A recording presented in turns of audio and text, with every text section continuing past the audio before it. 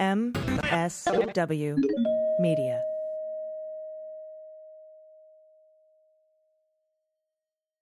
News with swearing. Daily beans, daily beans. Daily beans, daily beans. Hello and welcome to the Daily Beans for Friday, September 24th, 2021. Today, Bannon admits on air he was part of the 1-6 insurrection conspiracy. The Biden White House is leaning toward releasing information about Trump and the 1-6 attack. The Supreme Court has its lowest approval rating ever since it allowed SB 8 to stand. Some clarity on the debt ceiling showdown in Congress. And today, in Be Careful What You Wish For, the creator of The Wire will not film his new HBO show in Texas because of SB 8. I'm your host, Allison Gill. All right, I'm all by my lonesome today. Dana is traveling. And speaking of traveling, I will be in D.C. on October 22nd and 23rd, Boston, October 24th and 25th, and New York City on the 26th and 27th. Patrons, you can look for in-person happy hour meetup information on the Patreon page soon, and you'll be able to RSVP as soon as I have the information and details and location stuff and times. Very important Mueller, She Wrote episode this Sunday, by the way. You're going to want to listen. I've got an interview with Scott Studman, who's got an exclusive in forensicnews.net about these indictments on Russian money being funneled into the country by two GOP operatives. Very interesting indictment and what the implications are. So you'll want to join us this Sunday for Mueller, She Wrote. And of course, Dana and I will be bringing you the MSW Book Club Episode 3. We are covering Mary Trump's The Reckoning. You'll want to see that on Sunday, too. We've got that in our feeds. And patrons, you get all these episodes ad-free, plus all the live and virtual happy hour invites you could possibly want. Just go to patreon.com/MuellerSheWrote, or you can look for the Daily Beans on Supercast.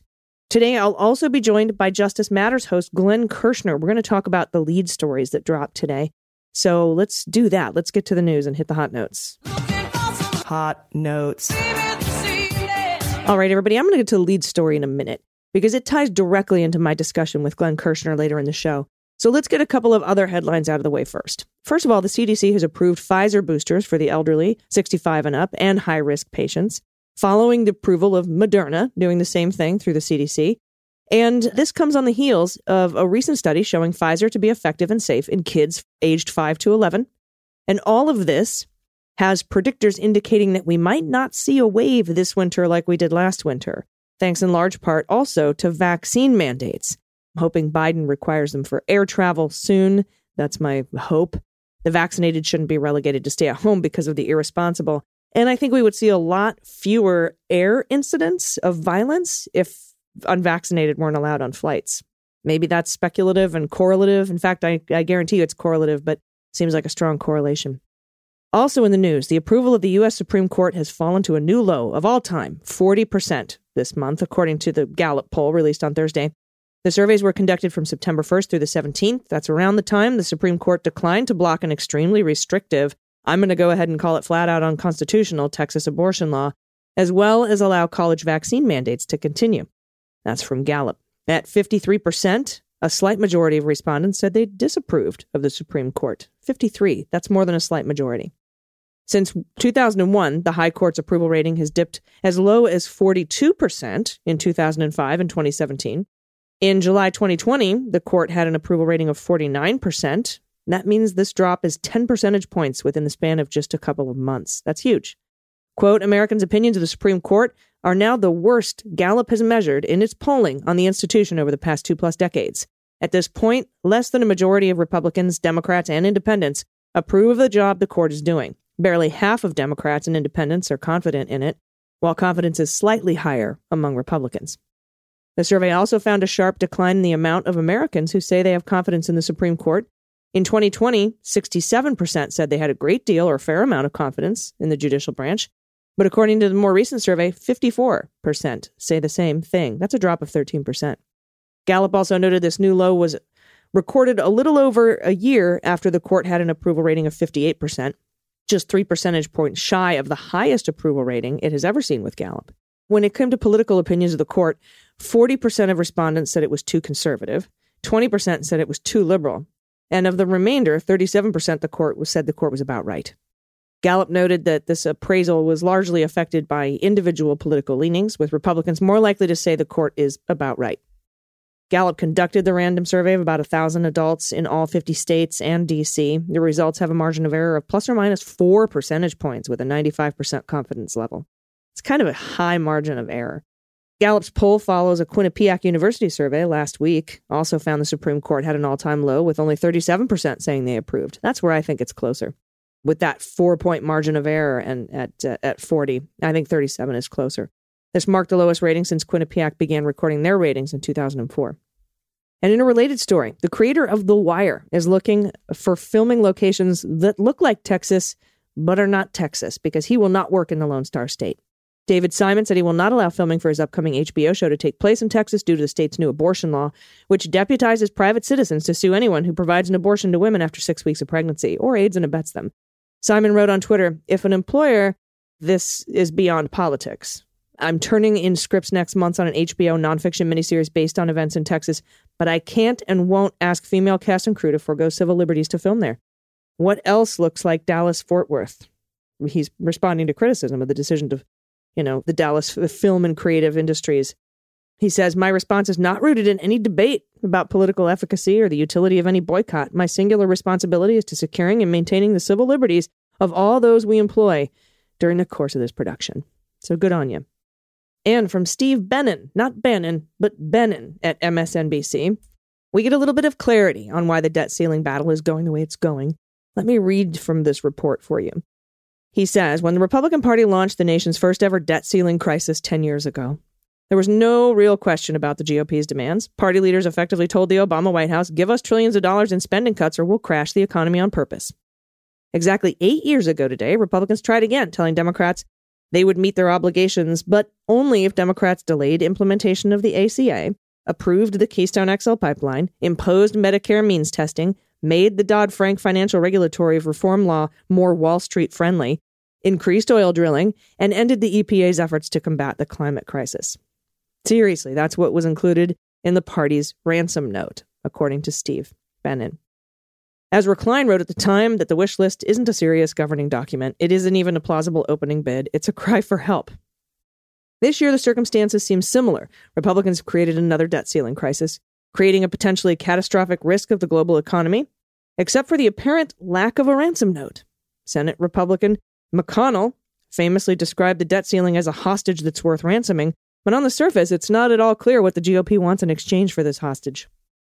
We see Republicans pointing a gun at our economy, but we don't see the ransom note with demands that would lead the party to put the gun away and let the economy go unscathed. What do you want? At least, that's the way it seems on the surface. Steve Bannon says, "I wrote an item the other day about Republican Senator Ted Cruz, who claimed a day earlier that extending the debt limit would make it easier for Democrats to add trillions more in debt. That was a rather obvious lie, and he explained why. To his surprise, he heard from Dave Vasquez, the Texas senator's press secretary, who took issue with a different part of Dave Bannon's post. Vasquez argued via email that Cruz's point was that Democrats are 100% capable of raising the debt ceiling through the reconciliation process without a single Republican vote, a process that can't be filibustered. And he said this is an indisputable fact. And he made this statement. Your summary of the GOP position being you must pass this legislation on your own, and we won't allow you to pass this legislation on your own, isn't just misleading. It's factually wrong. The GOP can't filibuster the reconciliation process, and pretending we're somehow in gridlock because the Democrats are deliberately choosing not to take the wide open lane is a farce. In fact, failing to mention the Democrats have a filibuster-proof route readily available to them is intentionally deceiving. David says this is surprisingly constructive, largely because it helps explain the nature of the fact that there's no ransom note. Democratic leaders have come up with a straightforward resolution on the crisis. The majority party has drafted a bill, the Democrats, which the House has already passed, that would prevent a government shutdown, extend the debt ceiling, and fund both disaster relief and Afghan resettlement. Republican leaders have said they support each of those goals, but they will block the bill with a filibuster anyway. It's why I characterize the GOP's position as foolish. Republicans are telling Democrats to extend the debt ceiling while simultaneously preventing Democrats from voting on a bill that would extend the debt ceiling. But Cruz's office has identified a more important nuance to the GOP's posture. Republicans aren't just telling Democrats to extend the debt ceiling. Republicans want to force Democrats to extend the debt ceiling in a very specific way. And this is where the writing on the hostage note comes into focus. Republicans want to dictate terms, giving the Democratic majority instructions on how to prevent the GOP from causing a deliberate economic catastrophe. McConnell made a rather explicit presentation on the Senate floor this morning, outlining how the unified Democratic government will raise the debt limit.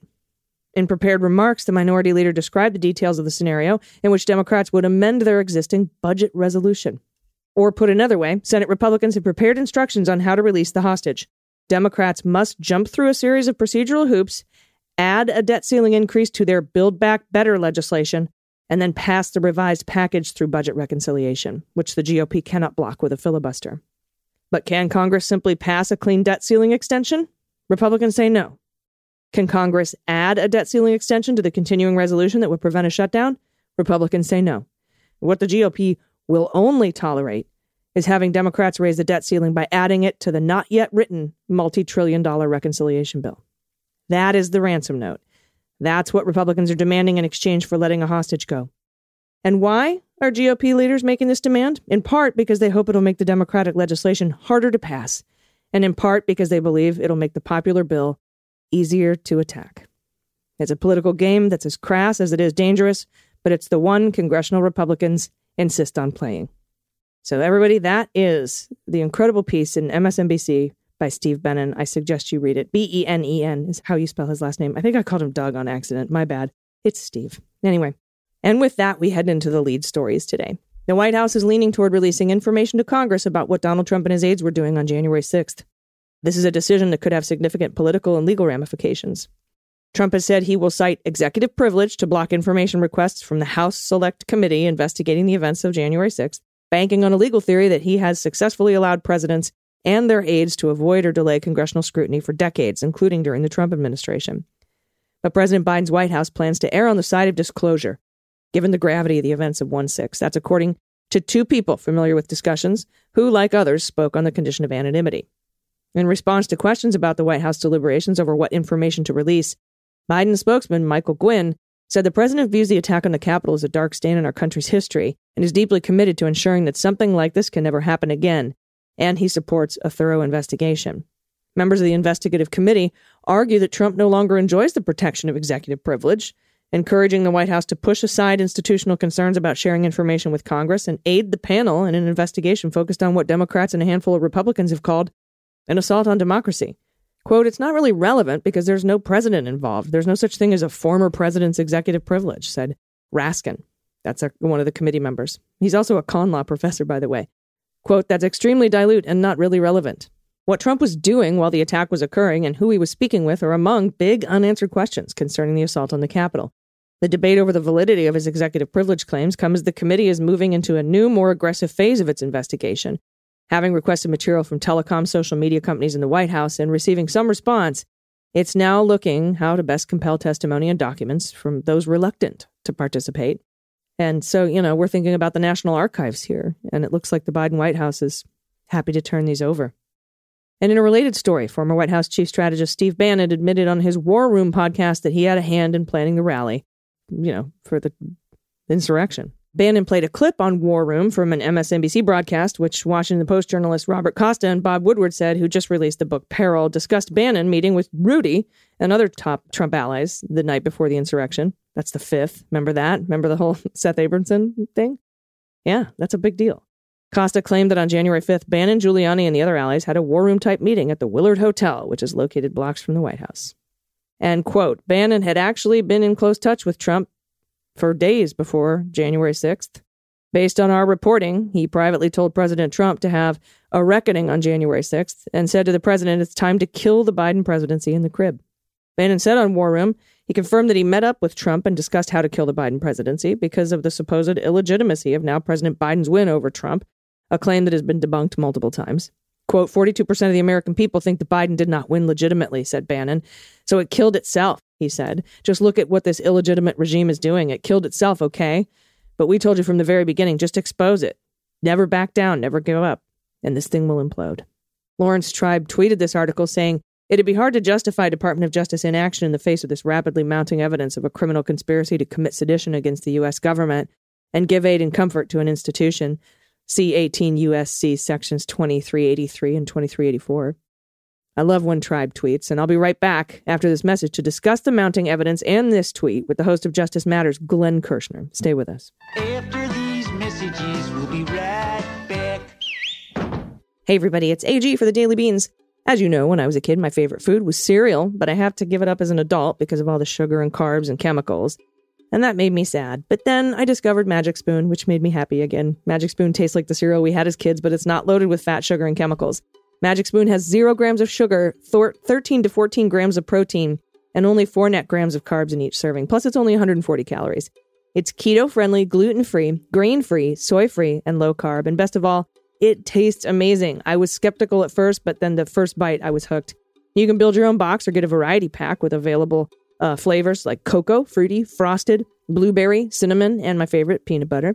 And Magic Spoon is bringing back 2 super popular flavors, cookies and cream and maple waffle. So be sure to get these. They're delicious and indulgent. So go to magicspoon.com/dailybeans and grab your delicious cereal and try it today. Be sure to use our promo code DailyBeans, all one word, at checkout, because you'll save $5 off your order. Magic Spoon is so confident in their product, it has a 100% happiness guarantee. So if you don't like it for any reason, they will refund your money. No questions asked. There's no risk here. You have to try it. Remember, get your next delicious bowl of guilt-free cereal at magicspoon.com/dailybeans and use code DailyBeans, all one word, to save $5 off. And thanks to Magic Spoon so much for, first of all, creating their product, and second of all, for sponsoring the show. Today's show is also brought to you by Everlane. For me, adventure doesn't necessarily mean, travel and camping and stuff like that. Some of my favorite everyday adventures are getting lost in a book or reading the news, and maybe binging some Ted Lasso. Brunch, perhaps. But whether I'm exploring the pages of a novel or discovering a new kind of French toast, Everlane has premium essentials to outfit me in comfort. They have amazing versatility. Their pieces can be used to dress up or dress down. I have this great V-neck tank top. It's V-neck in the front, V-neck in the back. I can put it on with skinny jeans and heels to go out at night. Or I can just wear it with my yoga pants, lounging around, Netflix and chilling. You can wear them for anything, going out or relaxing. And they have, workout, swimwear, trackwear, styles for lounging at home or hitting up your favorite club. I love Everlane's breathable organic cotton trackwear, by the way. It gives an elevated take on a tried and true basic. And if you're looking for the perfect pants, Everlane's denim stays comfortable and versatile all year long. From skinny to relaxed, slim to athletic, you can find the perfect cut that fits you just right. You can choose your stretch level, vintage style rigid, original with just a hint, or body-hugging authentic stretch, all made from certified organic cotton in the world's cleanest denim factory with 0 landfill waste. Everlane uses sustainable materials while partnering with the best and most ethical factories in the world for a fit that you could feel good about. Everlane accepts returns within 30 days of the ship date, and all uniform clothing comes with a 365-day guarantee. So go to everlane.com/dailybeans, sign up for 10% off your first order plus free shipping, and you'll get easy returns within 30 days of your ship date. That's 10% off your first order when you go to everlane.com/dailybeans and sign up. And joining me today to discuss all of the stories we went over in the A block and talk about why justice matters, it's the host of Justice Matters, my friend, Glenn Kirschner. Glenn, how are you? I'm good, AG. How are you? I'm good. We are starting to see, and here's why I'm good. Because Lawrence Tribe is tweeting, and every time Lawrence Tribe tweets, it seems as though the Department of Justice follows. And we got some news today that I want to go over with you. First, one of the things has to do with Bannon and something he said. Another thing has to do with what the White House may be willing to release. And I kind of wanted to discuss how this fits into a larger conspiracy to overthrow the government and why that needs to be looked into if it's not already, which I think you believe it is. I believe it is being looked into. It's actually, in my opinion, impossible to be investigating the nation's largest gang case ever, which is the gang that attacked the U.S. Capitol on January 6th, without investigating who funded it, who organized it, who incited it, and who covered it up afterwards, who's trying to get away with it. You cannot parcel out an investigation to say, you know what, we're only going to investigate the foot soldiers of the insurrection, the knuckleheads that actually attacked the Capitol. It's impossible to kind of apportion out a criminal investigation that way. Yeah, and we've never seen it happen that way. I mean, unless, there's somebody like Rosenstein who's narrowing scopes and whatnot. But even then, that was still allowed to go where it needed to go. And if there were things outside of that scope, they were handed off to other agencies. It can't go uninvestigated. It simply can't. And so let's talk a little bit about these pieces, because there's been some massive information coming out that I would consider pretty strong evidence of a deepening conspiracy. Not that we didn't already have it, But now we've got paper, right? We've got this 6-part memo from John Eastman, right, about basically a coup for dummies, right? How to overthrow the government. Talk about that for a minute. And the reason I bring this up is because when I heard that, 7 states, right? 7 states that were in that 6-part memo, I immediately thought of the Jeffrey Clark letters that he penned from the Department of Justice. We have only seen the Georgia one, but what it said was, we have found irregularities in your election. We need you to consider having the legislature appoint another slate of electors. And that 6-part memo, one of the steps was to create another slate of electors and to have Pence kind of carry out that idea that we've created another slate of electors so this just seems connected to me, part of the same scheme. Can you talk about that?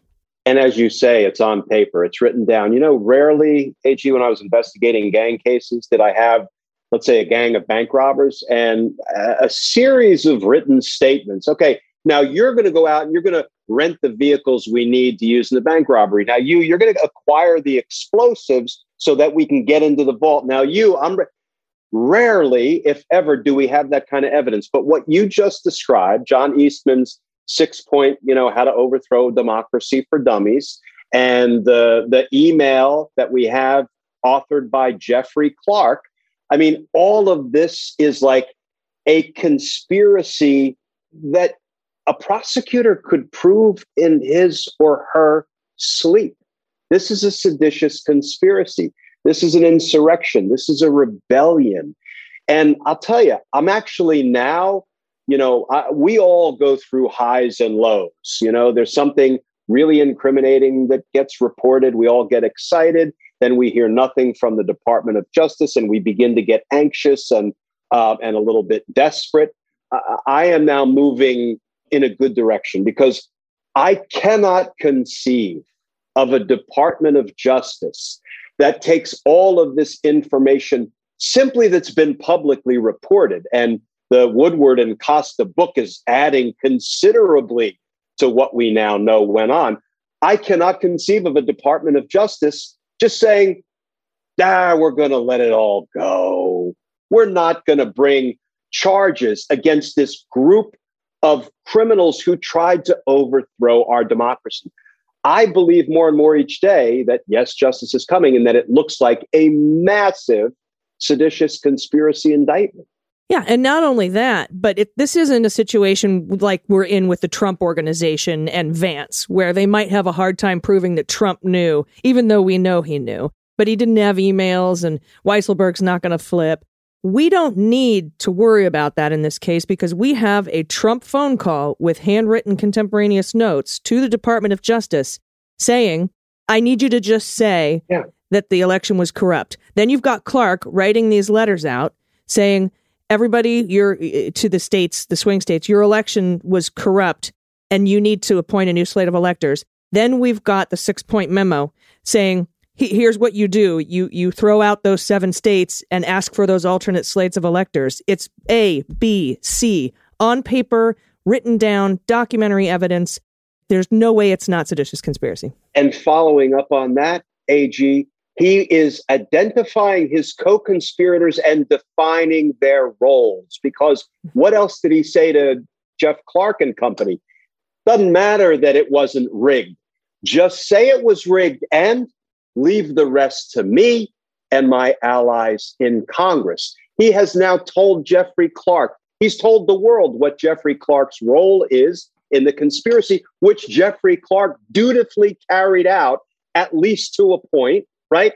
And he has announced that his co-conspirators in Congress will be assisting him in this criminal endeavor. I mean, for gosh sakes, you can't not bring that case. You can't not bring that case. Dereliction of duty, silver platter. I mean, well, let me tell you, prosecuted for far less. And rarely do I go here because we're not there yet.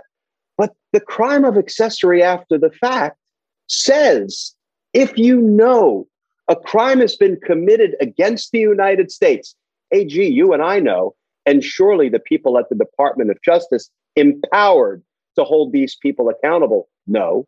If you know a crime has been committed against the United States and you do anything to assist the perpetrator in avoiding apprehension, punishment, you're guilty of the crime of accessory after the fact. So I understand that rarely would we say somebody exercising their prosecutorial discretion and deciding not to bring a criminal case could possibly have some kind of culpable liability for that. But listen, if I was the prosecutor and I was deciding whether I want to charge my brother, I mean, my biological brother, literally, I don't have one, so that's the example I'm using. And I know my brother committed a crime against the United States, and I know there's enough evidence to bring a charge, and I say, I'm not going to bring a charge against my brother. That makes me an accessory after the fact. So it gets really dangerous, I contend, when the powers that be at the Department of Justice have enough evidence to charge a criminal former president, and they don't do it because why? Yeah, it's very interesting. I have some questions, too, about something that Scott McFarlane said, FBI Director Wray said recently. But I have to take a quick break. Will you stay with me? I will. Thanks, everybody. We'll be right back. Hey, everybody. It's AG with the Daily Beans, and today's episode is brought to you by Upstart. If you're carrying a credit balance month after month, if you've been living off your credit cards during the pandemic, like myself and a lot of my friends have, it can feel like you're in a never-ending cycle of debt. You keep throwing that minimum payment at it, and the balance doesn't change. But Upstart can help you make that final payment and get ahead. With an online personal loan from Upstart, you can pay off your debt quickly. Over 500,000 people have used Upstart to consolidate debt and pay off credit cards. They fund personal expenses with simple fixed payments. It's amazing. Other lenders look only at your credit score, but at Upstart, you're more than a number. So they look at your income and your employment history, which means they can offer a smarter rate for you with their trusted partners. With a 5-minute online rate check, you can see your rate up front for loans between $1,000 to $50,000, and upon approval, your funds can be available as soon as one business day. I know lots of people have found themselves in a financial hole over the past year and a half, so I highly recommend checking out Upstart. Find out how Upstart can lower your monthly payments today when you go to upstart.com/dailybeans. That's upstart.com/dailybeans. Please use our URL to let them know we sent you. Loan amounts will be determined based on your credit, income, and other certain information provided in your application. Just go to upstart.com/dailybeans. And today's show is also brought to you by the amazing new way to get wines shipped right to my door. It's called Laithwaite's. For over 50 years, Laithwaite's has been delivering wine the right way. From people who love making it to people who love drinking it. At Laithwaite's, a wine subscription is fun and easy, and it's a way to bring exciting new wines right to your doorstep. You can unbox a world of wine with easy access to different and unexpected small mom-and-pop winemakers from all over the globe. With a Laithwaite's wine subscription, you can say goodbye to boring, overpriced bottles and hello to new wines from the hottest emerging wine ranges from around the world. All the wines you receive are curated for you based on your enjoyment, and Laithwaite's tastes over 40,000 wines a year, but only 600 make the cut, so you're enjoying the cream of the crop. Each box includes tasting notes, food pairing tips, and serving inspirations. Subscriptions are flexible, and they have a 100% satisfaction guarantee. If you don't love a wine for any reason, let Laithwaite's know, and you'll receive a refund. And right now, you can get 6 amazing bottles of wine, plus 2 bonus bottles, and 2 stemless wine glasses, all for $49.99 plus tax and free delivery. Just text the word BEANS to 64,000 to get this special offer. Again, text BEANS to 64,000. You're going to love these wines and this company. And seriously, 6 bottles plus 2 bottles plus 2 stemless glasses for $49.99 with free delivery plus tax. That's amazing. One more time to get that offer, just text BEANS to 64,000. Terms apply, available at laithwaites.com/terms. Everybody, welcome back. We are talking to the host of Justice Matters, my friend Glenn Kirschner, and your friend too. I mean, he can be everyone's friend. I'm not going to hoard him as a friend. But here's the everyone away. No, here's the thing. Scott McFarlane, who has been doing outstanding coverage of the insurrection investigation and the prosecutions of the people, being charged for January 6th, had tweeted out, kind of just sort of without context, that Director Wray had testified to a House committee. He didn't say which one. That you have the verbiage. What did he say? I have the language. I printed it out here. So Scott tweeted out, FBI Director Chris Wray tells U.S. House Committee to expect more superseding indictments with new charges in January 6th case. And I was intrigued. I retweeted it. I trust Scott. I do a lot of work with Scott on his NBC clips for the insurrection case.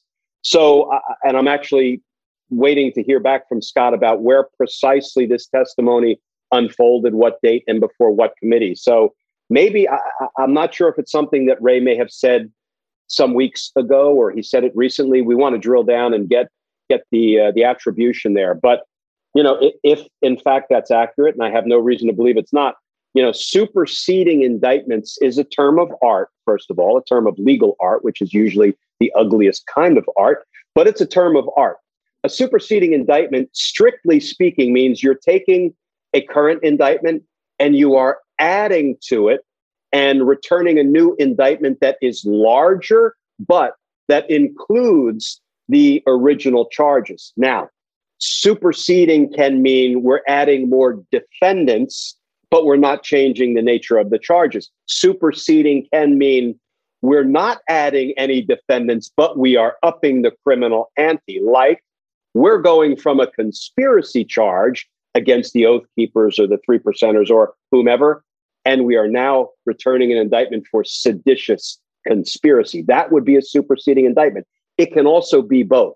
It can be we're adding defendants and we're upping the criminal ante with respect to the charges. So superseding is a term of art, but it can mean a number of different things. In the context of this tweet and Director Wray saying it, to me, it sounds like we're going from perhaps a simple conspiracy to get together and attack the Capitol if you're Proud Boys or Oath Keepers, to a seditious conspiracy, which has been kind of, kicked around, that half-baked bar lackey. I think Tim Sherwin made some ill-advised statements about it, but it's been kind of in the atmosphere. So I hope that's what Ray was referring to. Yeah, and I mean, it's seditious conspiracy means plot to overthrow the government, and I think they now have enough people pleading guilty in the insurrection to obstructing Congress, an act of Congress, which is the count of the Electoral College.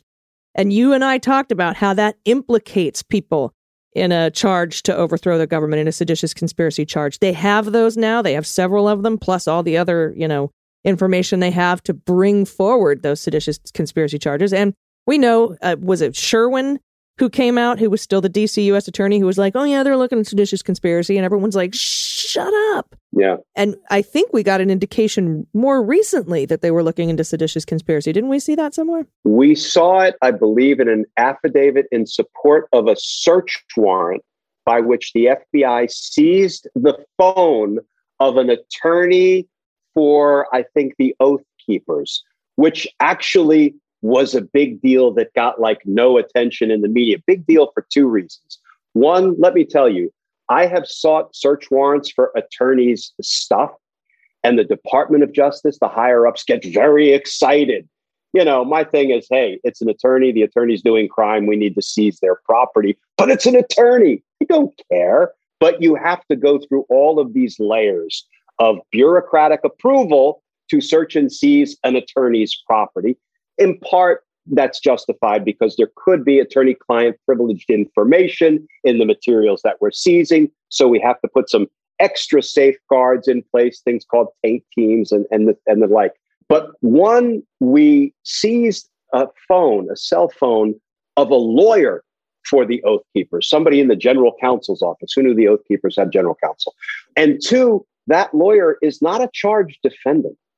So it's really intriguing and important that we're going after lawyers' phones for some of these defendants who are charged in the insurrection. Yeah, wondering if there isn't some sort of communication that is exempted by crime fraud exception that they needed to get a hold of. But I mean, I'm purely speculating. But there were like 9 counts they were looking at that were listed in that warrant. Seditious conspiracy was one of them. Mm-hmm. So again, just absolute immense amounts of evidence coming out here. I cannot get off of that idea that somewhere Clark and Eastman talked about this plan to send the letters out for Trump to say that, just say there was corruption.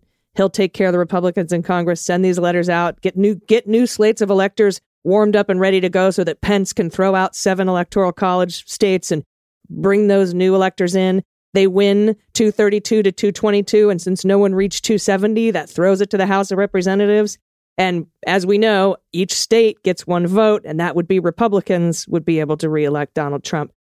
And that is, we talked about that like being a far-fetched, no way they're going to try that shit, right? Like we went down those rabbit holes, didn't we, Glenn? And in the strangest plot twist ever, Dan Quayle gallops into the rescue. I mean, a strong wind could blow that guy over, politically speaking. And yet he's telling Pence, Mike, don't be an idiot. You can't overthrow the will of the American voters. And Pence apparently was persuaded by Dan Quayle. I mean, a Hollywood scriptwriter could not make that one up. No, and I didn't have Dan Quayle stealing the Mormon white horse prophecy from Mitt Romney on my bingo card this time around, because I don't think Dan Quayle's a Mormon. Exceptionally, like I even tweeted, I still can't get over this Dan Quayle shit. Yeah. Like no one can. Very interesting. We're going to see what happens. I am a lot more pumped now, especially since Lawrence Tribe put that tweet out with the Bannon thing. And before we get out of here really quickly, when, I know when Lawrence Tribe tweets, thus follows the Department of Justice. And maybe it's all coincidence, but he tweeted about Mo Brooks. Mo Brooks' decision came out. Tweeted about SB 8. Lawsuit against SB 8 came out. Not, and I'm not saying that it's only because of Lawrence Tribe or that Merrick Garland wasn't doing this on his own, but he definitely has his ear, and he's tweeting now about this massive seditious conspiracy and how Bannon is involved. So just real quick, we've only got a couple minutes left. What do we know about Bannon? Yeah, so this is my Justice Matters video, which we'll be posting in about an hour, because it goes through, first of all, the Newsweek reporting about, I guess, the bits and pieces are dribbling out, which is good marketing for the book Peril, right? No surprise there. But one of the things that was just reported out by Newsweek from the Woodward and Costa reporting is that there was the January 5th War Room pre-insurrection meeting at which Bannon told Trump, and I quote, "It's time to kill the Biden presidency in the crib." Now, you can't make up a more seditious statement if you try. So I think that has earned Bannon a marquee spot on the seditious conspiracy indictment that is inevitable. It must be coming. So you go from that reporting to Lawrence Tribe picking up on it and saying, hey, that I can read Tribe's tweet is, it'd be hard to justify DOJ inaction in the face of this rapidly mounting evidence of a criminal conspiracy to commit sedition against the U.S. government and to give aid and comfort, which comes right out of the rebellion or insurrection statute. So, I agree. I embrace anything that Lawrence Tribe says because he's kind of the voice of constitutional authority on this. And then you go to the third thing that we've already discussed, which is McFarland says, Wray says more indictments are coming. Put those things together, AG, and we actually have reason to feel good at the moment. Mm-hmm. Yeah, and I agree. And I just want to put it out there that if we do see seditious conspiracy charges superseding indictments on the Proud Boys or the Oath Keepers or 3%ers, that might not mean we are going to also see those same charges on the organizers. And they're working their way up. There may still be some investigatory steps yet to go. But you and I have talked, well, let's just bring him in on obstruction of justice, please, while we wait. But I don't want anyone to be like, when we see, if we see these seditious conspiracy indictments, I don't want people to say, what the fuck, Garland, resign. We were expecting the leaders to be indicted. Just, because maybe you could just talk about that for a second, because I feel like that's where it's headed. Yeah, because in a case like this, there will be multiple rounds of superseding indictments. There's not just one more coming, and it's an all or nothing proposition, and we have to live with whoever is indicted in that superseding indictment. There will be more and more and more. The funders and the organizers, I think, are interesting questions, because if you fund something that you don't necessarily know will morph into a violent attack on the Capitol, you may not have criminal culpability. If you're strictly organizing something you think will be a peaceful rally, how you can think that is another question. You may not have criminal culpability as one of the organizers.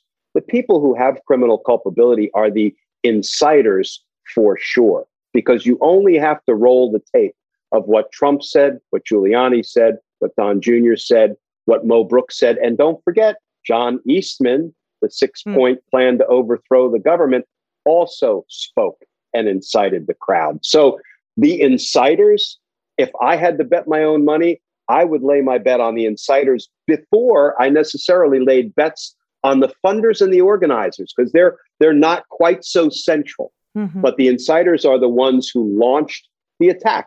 They're the generals. When the generals order the attack and the attack is unlawful, you can't just charge the foot soldiers, the idiots who were beating the Capitol Police and looking to hang Mike Pence. You have to indict the generals who gave the order to attack. Those are the insiders. Yeah, and the funders and the organizers can be a little bit tricky too, because as you and I have talked about, you have to prove intent there, and they may have just intended to have a rally and not a coup. Yeah. And so they have to prove that too. All right, well, thank you very much. Everybody check out Justice Matters. I appreciate your time. Glenn Kirschner, it's been great to talk to you. We'll check back in shortly. Thanks, AG. Everybody stick around. We'll be right back with the good news. This portion of the show is brought to you by my favorite snack, Toodaloo. It's the tastiest and most satisfying trail mix I've ever had. So you can say goodbye to boring, bland trail mix made with chemicals that harm your health and the environment. Toodaloo is my new go-to snack. Most trail mixes are filled with processed sugars and dirty nuts that are roasted in toxic refined oils like canola oil and palm oil or soybean oil. But not Toodaloo. Toodaloo is the world's first all-natural, totally delicious, climate-friendly trail mix, packed with plant proteins, superfoods, and adaptogens like lion's mane and ashwagandha to support your mind and body. They have 5 different delicious flavors: chocolate, maple brittle, coffee, barbecue, and hot and spicy. And each flavor has ancient herbs that promote specific functions in the body, such as better skin or better gut health. My favorite right now is Smoke Show because it has 42 grams of plant protein per bag. It's low in carbs and it supports my energy throughout the day. Toodaloo is grain-free, non-GMO, gluten-free, dairy-free, processed sugar-free, and their packaging is plastic neutral. And for every order placed, Toodaloo regenerates 100 square feet of polluted farmland back into rich, fertile soil. Nutritious food for you and a cleaner planet for all of us. We've got a special offer for listeners. You get $5 off your first order of Toodaloo by going to the best URL ever, toodaloo.com/beans. That's Toodaloo, TOODALOO.com/beans. Toodaloo is so confident you'll love it, each purchase has a 100% best taste guarantee. This will definitely become your favorite go-to snack. Seriously, the taste is incredible. So visit toodaloo.com/beans to try it today. And today's show is also brought to you by Scribd.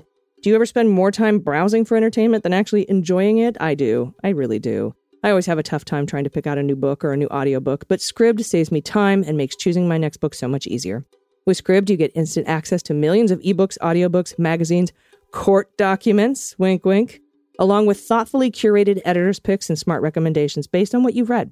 Scribd is the ultimate reading subscription service. It lets you explore all of your interests in any format you choose: ebooks, audiobooks, magazines, again, court documents, all for $9.99 a month. You get an entire library for less than the cost of a single book. No complicated credits that can expire, no additional purchases are required. And if you're not sure what to read, Scribd combines the latest technology with the best human minds to recommend content you'll love. And if you want to change things up, you can switch between titles, genres, and formats anytime on your phone, tablet, or computer. And right now, we're offering listeners of this program a free 60-day trial. Get all your court documents on Scribd with a free 60-day trial by going to try.scribd.com/dailybeans. That's try.scribd, SCRIBD.com/dailybeans. And you get 60 days of Scribd for free. You'll be glad you did. All right, everybody, welcome back. It's time for the good news. Well, we'll float on, good news is on the way.